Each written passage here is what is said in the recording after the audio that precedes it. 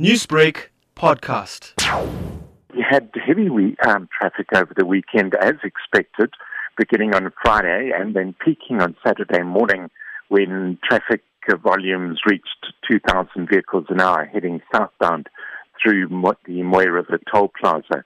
The remainder of the weekend was fairly quiet, and today we are expecting moderate to quiet traffic volumes. I think many people have already reached their destinations. We are expecting some folk who just came down for the long weekend to be returning, so there might be some exodus of vehicles from KwaZulu-Natal.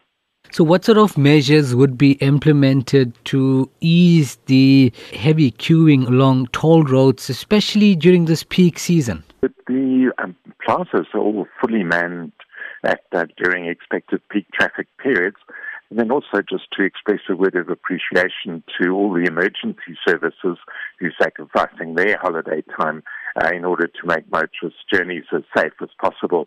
We are making a call to motorists please to drive safely and responsibly, acknowledging that between 70 and 80% of crashes are caused by human error. Newsbreak, Lotus FM, powered by SABC News.